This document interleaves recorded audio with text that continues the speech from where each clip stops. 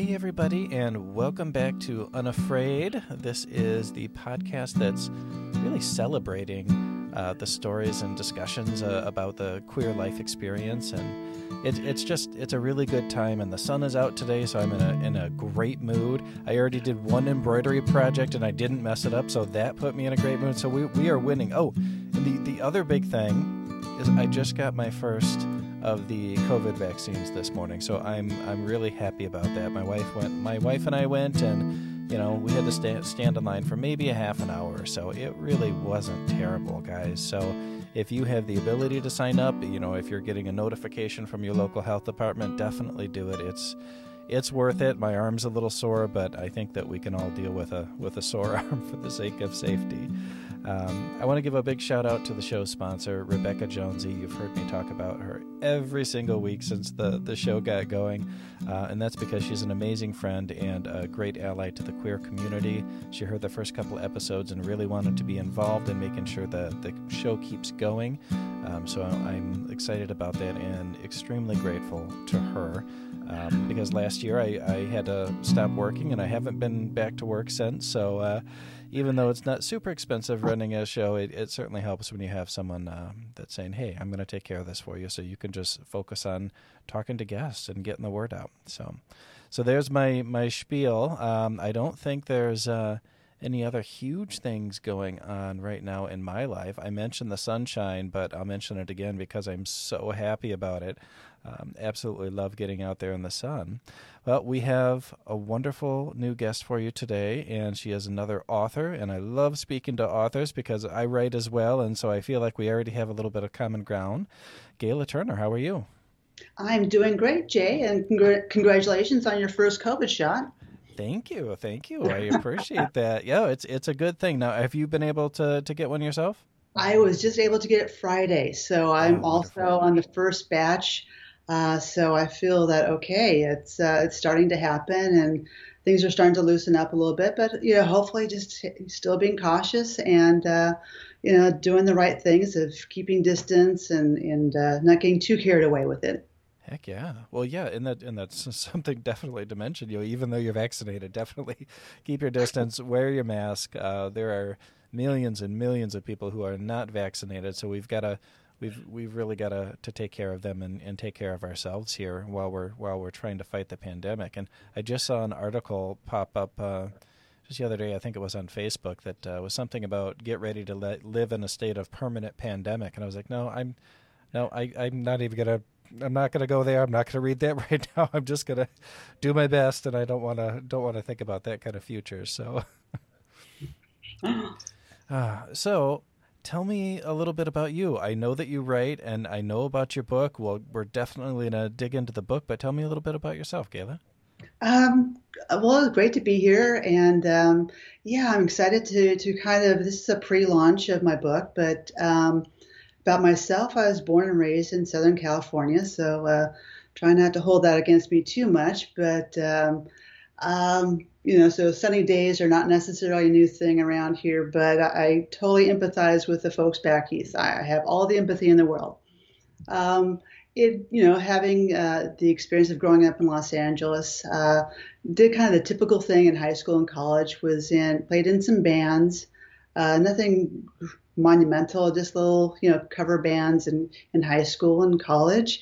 In college, I fell in love with the lead singer of the band, and realized at that point that, wow, okay, I'm in love with Norma, and it makes so much sense. And now it makes so much more sense because prior to that, I was just kind of in a fog of not understanding why I felt so different than all my friends. And so it was definitely by that time it was like early 80s. So it was still a little taboo, but nothing,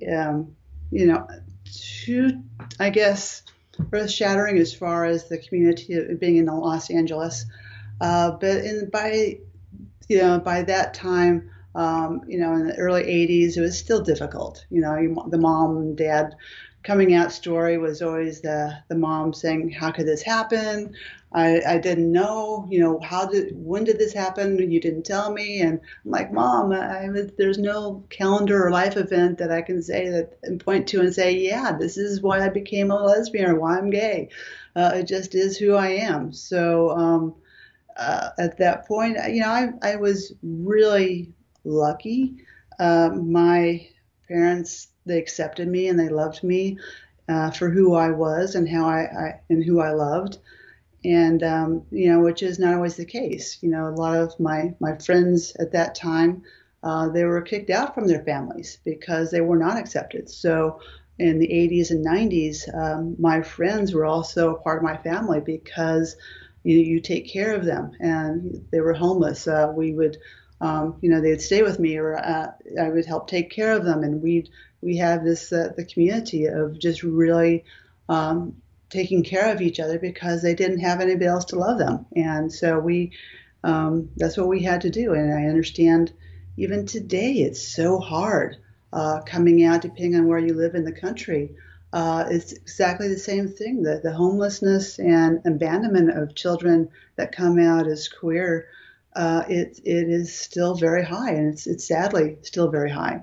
Well, and I think that having affirming parents or a solid group of affirming friends, I mean, it saves lives. I think that probably the rate of suicide and other tragic events amongst those who are homeless or don't have loving and affirming parents I don't know the numbers, but I've got to imagine they're not good.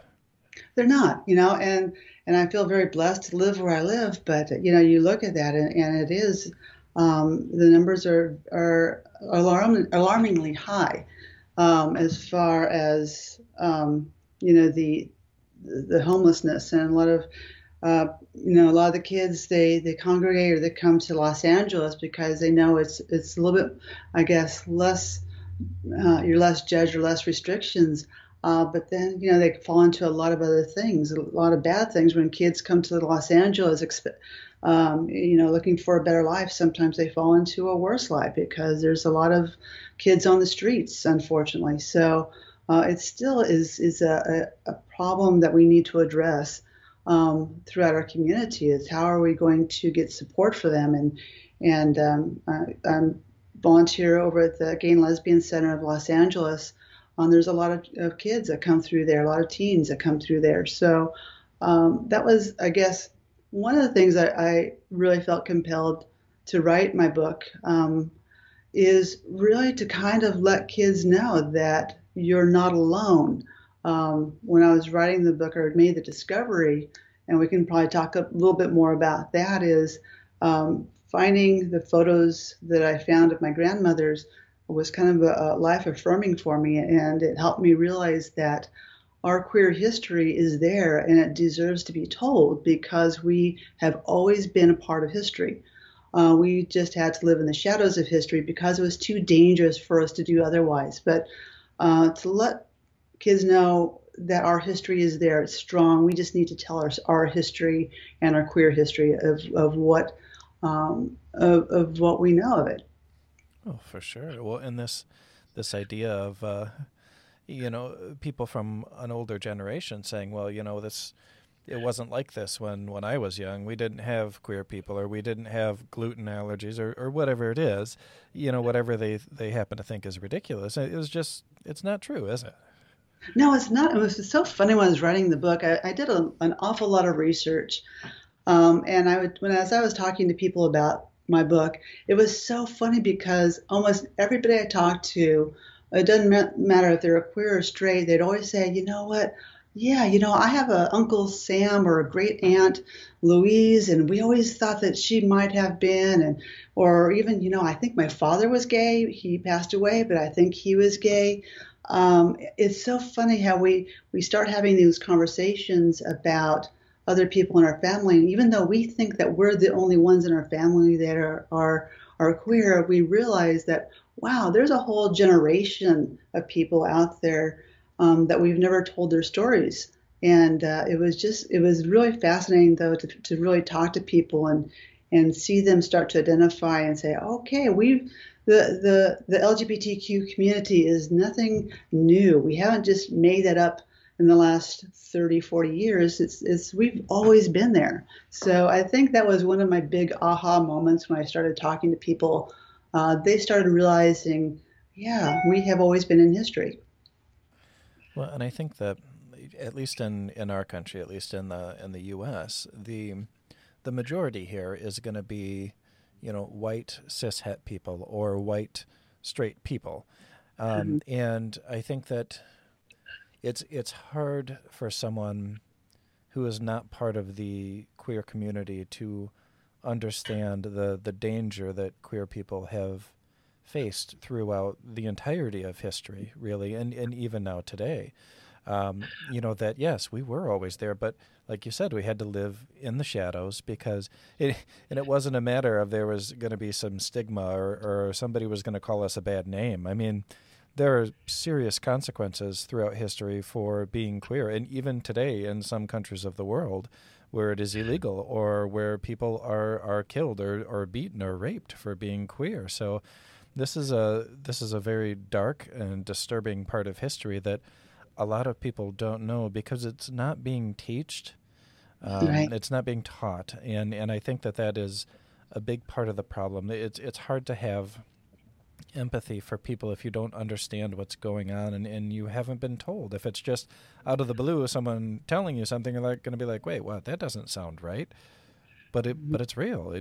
It's really happened. Oh, absolutely. And the consequences for, even, the photos that I have dating back to the early 1900s. I mean, if photos were found with two women together or two men together, were found back then, I mean, it wouldn't be just a negative stigma. It would be, there was laws in place that they would be arrested, they would be criminalized, they would be fined, they would actually be put in jail if you were found to be what they considered illicit behavior or immoral behavior, because there were so many laws being applied to try to quell any kind of deviant behavior is what they would call it. So they would actually fine people, put them in jail, put them in mental institutions. A family back then could institutionalize one of their children.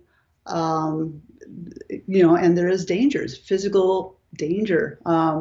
Where I found a couple of stories in particular where in the early 1900s, a female teacher, was basically kidnapped by three men. She was not raped, but what they had done to her is they had put tar on her body, on her lower torso of her body, and left her like that. And what was even more disturbing about that particular story is that story was placed in the women's section of a newspaper of next to Thanksgiving Day meals. So you kind of wonder, like, what is the message that they're sending people? Where it was a single female teacher that I'm probably assuming that either she rejected one of their advances or she wasn't interested in one of their advances in any way, shape, or form. And that was more of a form of punishment. So you find articles like that are put into a newspaper, into a section that would be normally read by women. And you kind of go, wow, what is the message that they're sending to other people? So it was enlightening. And I'm not a historian by any shape of the imagination. I just happened to have fallen into a story that requires me to dig more for information. And when I found the information, it was lovely, it was charming, but it was also at the same time realizing how brave that they must have been to have loved each other back then and to have taken photos and kept the photos. Was especially brave because the stigma and the danger that was involved with that. I don't think we really have any real concept of how dangerous it would have been for them. Well, to bring us to current day and my own family, which I talk about a lot on here. My youngest, with their friends when they go out are brazenly queer. They are just out and proud, and not just out and proud, but aggressive. They are, they will not take any shit, and I absolutely love it. But anytime when I see them together as a group, I always think, wow, this is probably the first time in history that people have been able to go out and act like this and be like this. And it's still not safe in some places, not in all places, but I think it's pretty incredible where we are now. I think that every generation has gotten a little bit better, and now we're at the point where I'm surprised when one of my kids tells me they're straight. I'm like, oh, really? Are you sure?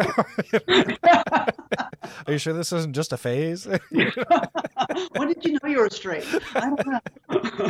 Oh, but it's a very different world. Well, I've kind of been talking your ear off about this, and I want to get into another story, and this is the Don't You Dare story. And when you emailed me and you told me just this brief little snippet about it, so I went to your website and I was reading through it. I was like, oh my God, this is phenomenal. And I get to this point where there's a secret lesbian society. I'm like, oh, I am hooked. I'm here for this. I'm 100% here for this. Yeah, but if you could tell me where the story starts, and the story starts with finding photos, right? Finding my photos, right? And what it was is really that my mother. I found these photos about 10 years ago. My mother was suffering from dementia, and me and my sister would go up to. She lived in Nevada at the time, in the middle of the desert, for God's sakes. So we would drive up there, and when we got there, we would kind of go through old family photos and kind of showing my mom the photos and trying to kind of engage her with her past and our past. So we would kind of make that as a normal part of our, let's go see mom and relive the photos of our past. And one of the photos, I had gone up there by myself, and I was looking for some photos to go over with my mom. And I found this old box in the back of the closet saying mom's old photos. And I'm like, well, that's odd. I've never seen that box before. So I'm like, cool, more photos, new photos to go through to show mom that I've never seen. And so I opened the box and I'm like, wow, these are really old photos. I mean, they predated her date of birth, and she was born in 1923. So these photos, what it was, it looked like somebody's old photo album that had just kind of been dumped into this box. So back then they would take photos and put them on this like black matted paper, and underneath there would be white writing in ink. So it was clearly just somebody's photo album that was kind of tucked away in this box. And so I'm like going through the photos. I'm like, oh my God, these are my grandmother's photos. And I would show my mom. I go, Mom, this is your mom, and this is Grandma. And she would kind of like nod, kind of like, yeah, okay. And she wasn't really engaged. And it was hard to say really because of the dementia. Did she really understand what I was trying to show her, or was it something that she didn't want to see? I've never been clear about that, but I always kind of felt it was more of she just didn't want to see. So when I was going through these photos and I was looking at a few of the photos, I found my grandmother and grandfather's wedding announcement in 1920. I'm like, oh, this is so cool. And then I found some other photos that said it had a man and a woman on it. It was my grandmother, and she was clearly in a woman's wedding gown, holding a bouquet of flowers with a veil over it. And underneath it, it said, our wedding. And the date was June 8th, 1915. I'm like, well, wait a minute, Mom. No, wait, I thought she was married to my grandfather in 1920. So who's this other guy? And I kind of thought, ooh, Mom, Grandma's got a secret. So I was kind of intrigued by that. So I'm like breaking out my mom's magnifying glass and looking at everything. And I looked at the photos and I'm like, there's something that doesn't look right about the groom. And I'm like, kept on looking, and then I got the magnifying glass, and I realized that the photos themselves, the jacket the sleeves were tucked underneath on the jacket to make it fit better. the groom was wearing a hat, and there was a tuck of hair underneath the hat. And I'm like, well, that's odd because men back then were all very well groomed, and no men would not have long hair back then. And the pants were rolled up, and then the feet were very small, and the hands were dainty. And then, of course, that opened up, and that light bulb went on, and I just sat back and realizing, oh my God, this is a woman. This is a woman in these photos with my grandmother. And it's the blanket of warmth that I felt, and I even feel it now telling you the story, is that it just felt that my grandma was with me at that time, with saying, thank you for finding me. Thank you for finding us. Because it was just one of those moments where it was just so touching, because I was looking at those photos and I'm like, wow. And I just started crying. I was just like, I was like showing my mom, I'm like, this is your mom, right? And she was like, yeah. And I was just still kind of in disbelief about it. And, even, into the next day driving back to LA, I was a mess. I was just crying. And then I was happy. I was happy tears, because I felt for the first time in my life that I wasn't the only one in my family. I didn't feel alone anymore. I didn't feel like the oddball, the square peg of my family, that I'm the only person that brought home, their girlfriend. I felt like I was now a part of my family in a way that it was just an affirmation of me. And I just felt finally that I was not the oddball. And so it was just an incredible feeling to have that gift, and the feeling that of just knowing I'm not alone anymore. So it was a huge part of my life. And for almost 50 years of my life, I felt that way. So it wasn't like just all for 50 years of my life almost, I felt like I was the only person in my family that was queer. And it really changed my perspective on everything. That is amazing. That is, and I guess I'm on the website right now, and your grandmother was Ruby? Yes. Okay. And then there's a picture underneath that wedding picture that says Ella and me, right? Right. And that's the two of them? Yes. Yeah. Okay. Okay. How interesting. And that was 1915. Holy 1915. smokes. So it really was. Yeah, I just can't tell you enough of how much I just think that our history is there, and just needs to be told. And it was interesting doing the research, because I found out who Ella was, because newspapers back then were really that was their social media. Their social media was getting their little local newspaper and finding out who was coming in from town and who was visiting Uncle Ralph from Florida and all this other stuff. So I was able to start placing people and events with the photos and the dates of the photos. So I was able to go back to the local newspaper and find out an Ella that had come and visit that weekend from out of town. And I was able to start picturing and putting places and people together, because it wasn't just this particular set of photos. There was a lot of people. It was a subculture of people in Wisconsin, for all places, that found each other and would have events together. There was different seasons. There was winter seasons. There was fall seasons. There was different people involved. There was picture of men together in a way that you kind of go, wow, it was so loving. And so it wasn't an anomaly of these one set of photos and one event. It was an ongoing relationship within that small, very small kept community. Well, and you said that this was in with your mother's photos.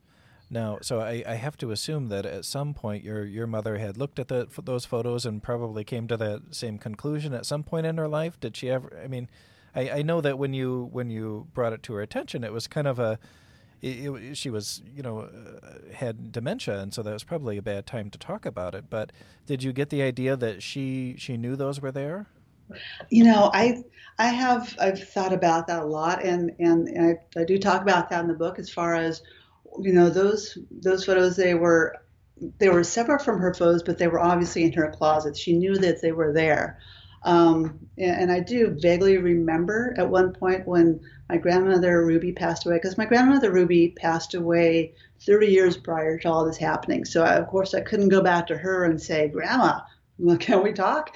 It was like, wow, how do I kind of re-engage? How do I backtrack where all these photos came from? And a lot of what when I remember going to St. Louis when she passed away, and I was a teenager, and I do remember boxes that were in my grandmother's storage that we kind of took back from St. Louis to Los Angeles, and that's probably one of those photos. One of those boxes was probably those photos, but I have to imagine that those photos were kept with my grandmother for every place that she moved prior to that point. So she had to have kept that box kind of became almost its own character in the role, because you have to imagine that has gone from 1915 to when I discovered it, 10 years ago. My grandmother took that box of photos with her everywhere she went. That was one of her only possessions that she really had, other than some clothes and some jewelry. So she kept those photos with her all of her life, and nobody knew. I don't believe my mom, if my mom did know what was inside the box, she didn't talk about it. And I don't think she ever talked about it. But I think she kept the box of photos because that's what her mother had always done, is kept those boxes of photos. Okay. Well, and so clearly it was something that, even though your grandmother had remarried and had kids and grandkids, that something that was very, very important to her that she keep. And that's a really amazing thing that it ended up in your care, and that you could make these discoveries and this connection with her that you probably you never knew you had. I never, and if anybody else would have found the photos, like if my brother or sister would have found the photos, they probably would not have looked the way I looked at those photos and discovered what I discovered, because like you're first looking at these photos, you're just really seeing a bride and a groom. That's all you're seeing, but you just need to look at it deeper and realize that that's a woman, not a man. Oh, In the how photos.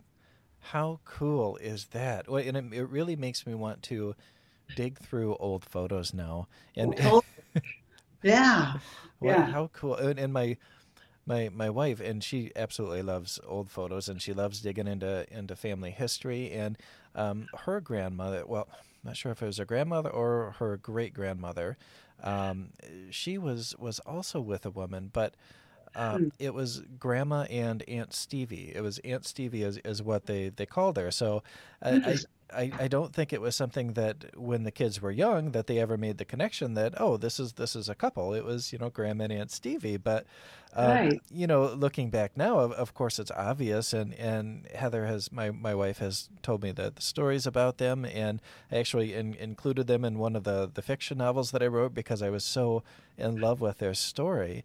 It's Mm. just such a fun, and I don't know why it seems so special to me, these gay and lesbian couples from yesteryear, but Yeah. it just does it just, there's something absolutely adorable about it and something incredibly brave about it, um, Oh, just really.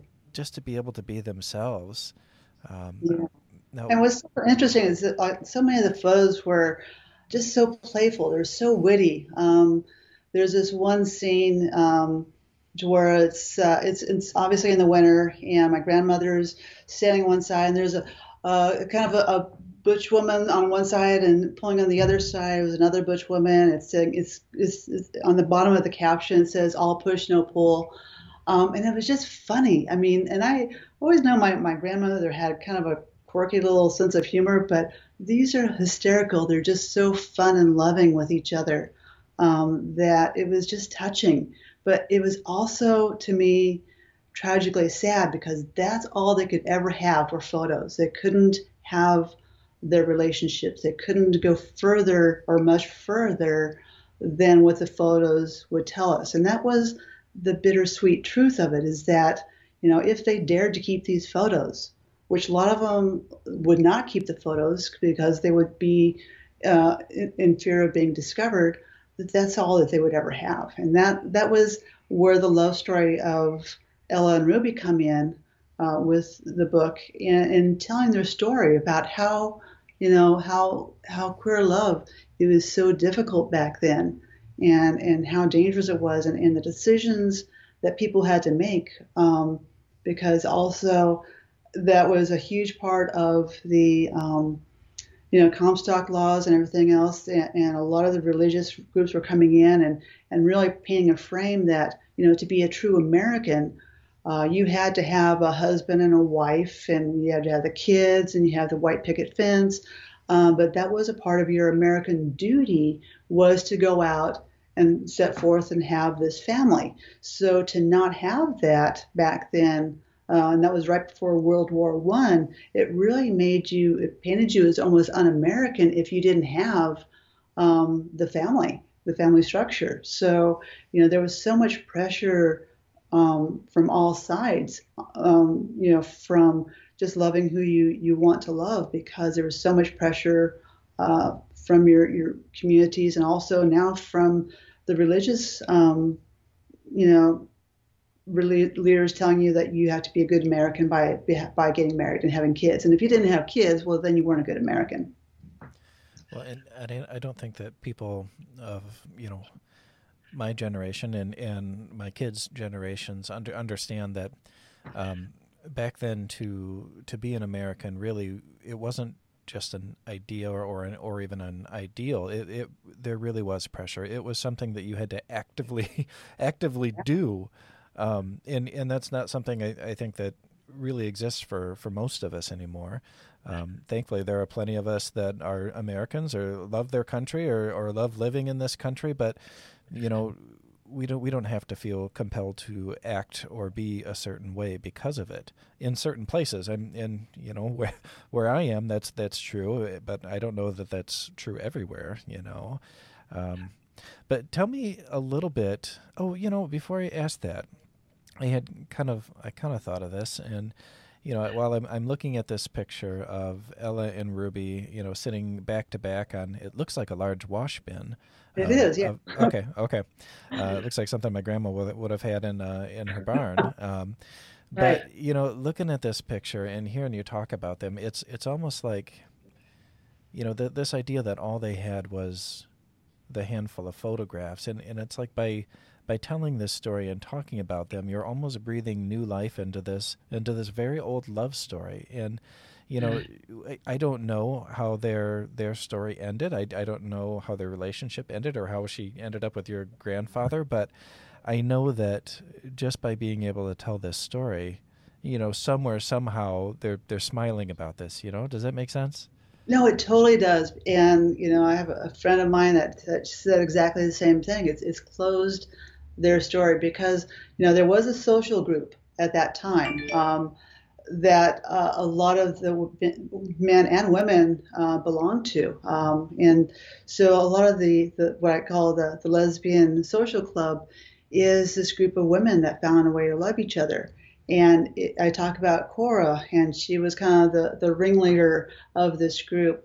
And I do feel that it does have a kind of certain amount of resurrection and of telling the story and having it now at peace, to where their story is told, it's out there, and they can now have a certain amount of peace knowing that their story is being told. So I totally understand that, and I felt that as I was writing it, because I went to Wisconsin.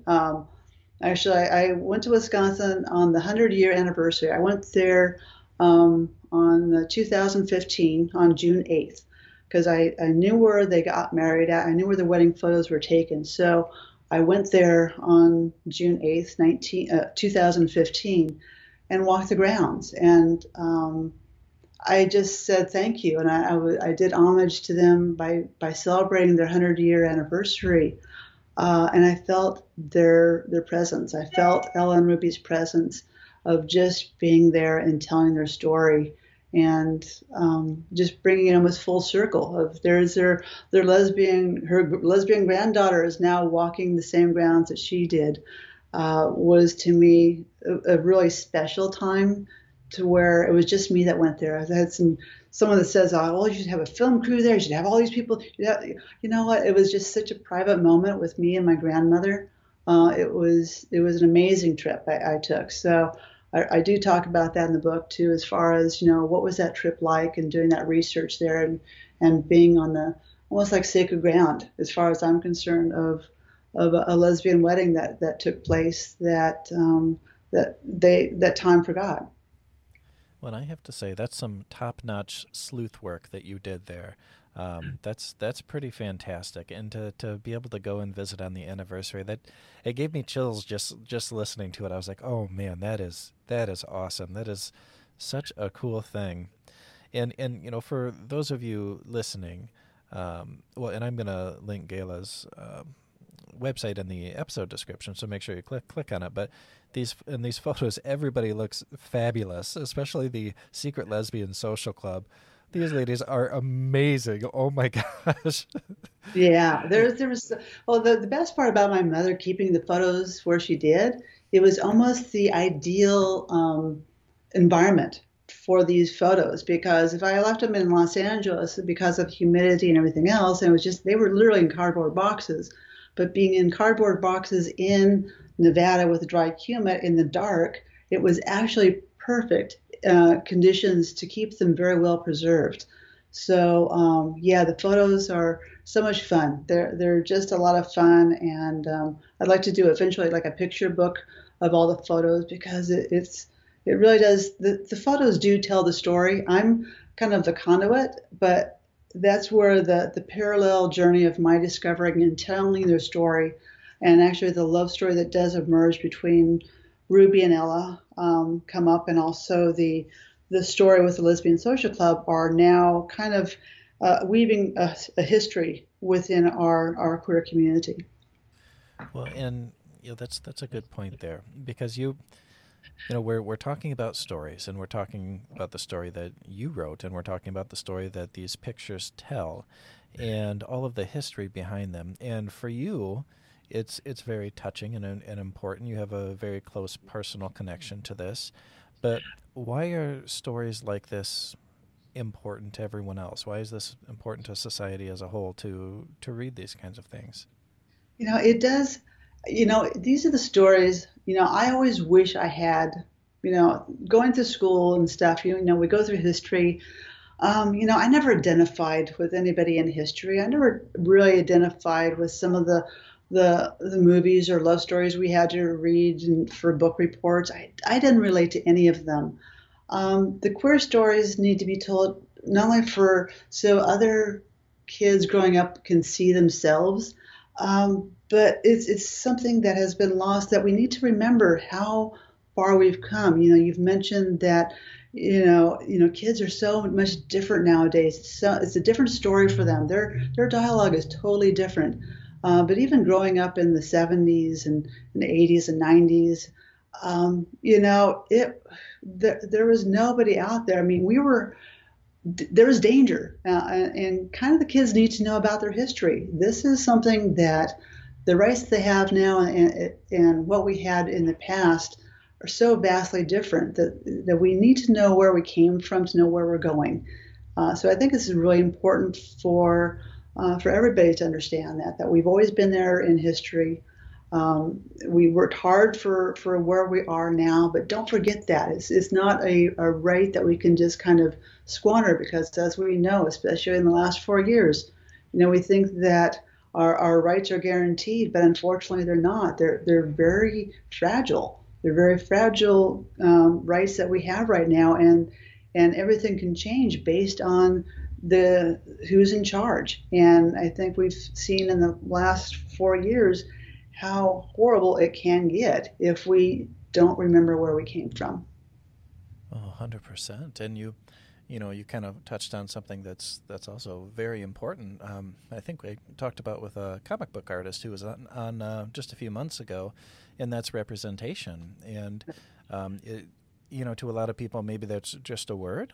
And that's okay if you don't know, it's just, a process of learning, a process of education and talking to people. But, you said you never really saw or read about people that were like you when you were growing up. And I didn't either. And I think a lot of people in the queer community didn't. And it makes a big difference to us. It makes such a difference in being okay with who we are and even celebrating who we are. Because before we can celebrate who we are, we have to be okay with it. We have to know that there's not something aberrant about us. There's not something wrong or disgusting with us. And seeing representation in pop culture, even though it may seem silly to some people, really does make a difference. And thankfully, this generation is seeing a lot more representation, and we're starting to get more representation for people of color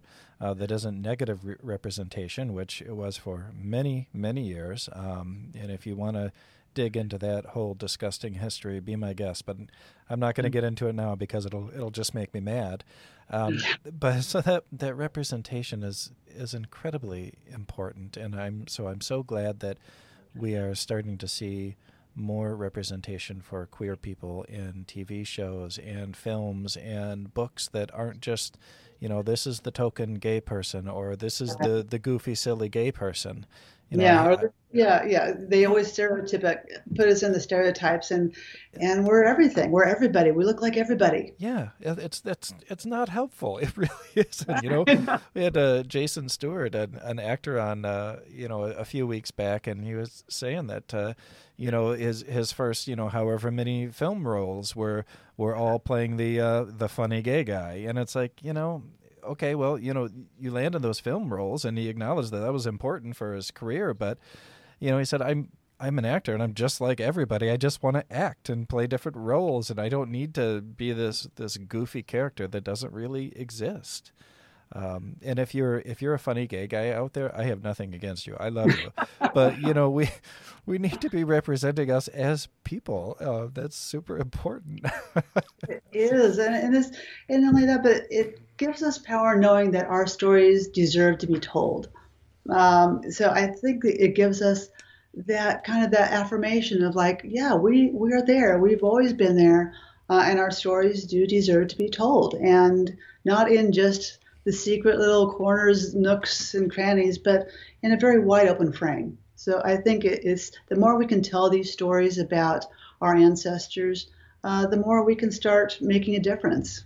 Definitely. Well, and I've been talking about this a lot on another podcast that I'm a part of, but maybe not so much on this one because we don't talk about books all that often. But I read at the beginning of this year, I think maybe I got it even on New Year's Day, the Nevernight Chronicles, which is a series of 3 fiction books by, I believe he's Australian. Please don't yell at me if I'm wrong. An author named Jay Kristoff. This big giant. I mean, he kind of looks like he could be Hagrid from Harry Potter. Just this enormous man. And this is a very bloody, violent fantasy novel that a good friend of mine recommended to me and said, and she told me, you're going to love this. This is great. And beautifully written, great story. And there's this super, really deep, wide, queer vein throughout the whole story. But it's not a central focus of the story. It's just part of the character. It's just part of what you're reading. You don't have to call all sorts of attention to it. It was so wonderful to read because I believe this is a straight author who really frickin' wrote this right. And I was like, gotta read. Yeah. So that's awesome. So it's so good to read stuff like that. Stuff that's being done right. Yeah. Oh. So tell me about when this book is coming out. It will be out by the end of July. So I'm kind of just doing a pre-launch, getting, if looking for support, obviously for just the newsletters and signing up for anybody interested in receiving some advance notification. You can contact me or reach out to me at www.gaylaturner.com. and that's GAYLATURNER.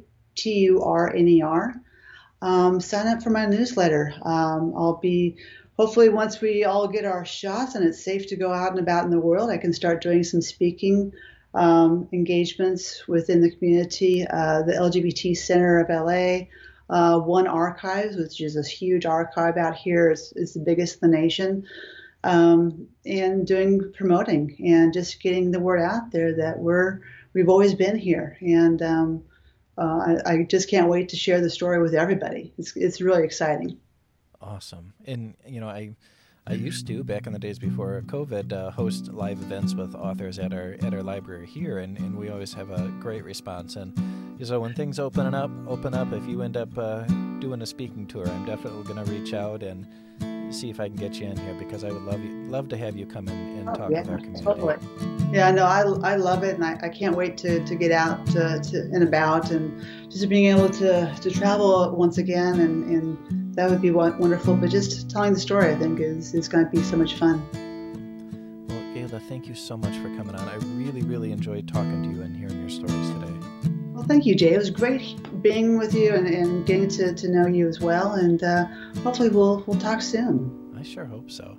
Well, and to Rebecca Jonesy, the show's sponsor, thank you so much again for your sponsorship. It's been great being able to do this show without having to worry about how am I going to pay for the show. So thank you so much. And everybody, you can visit Rebecca's website. There'll be a link right in the episode show notes where you can check out her wonderful fiction. And to everyone else out there, stay safe and stay strong.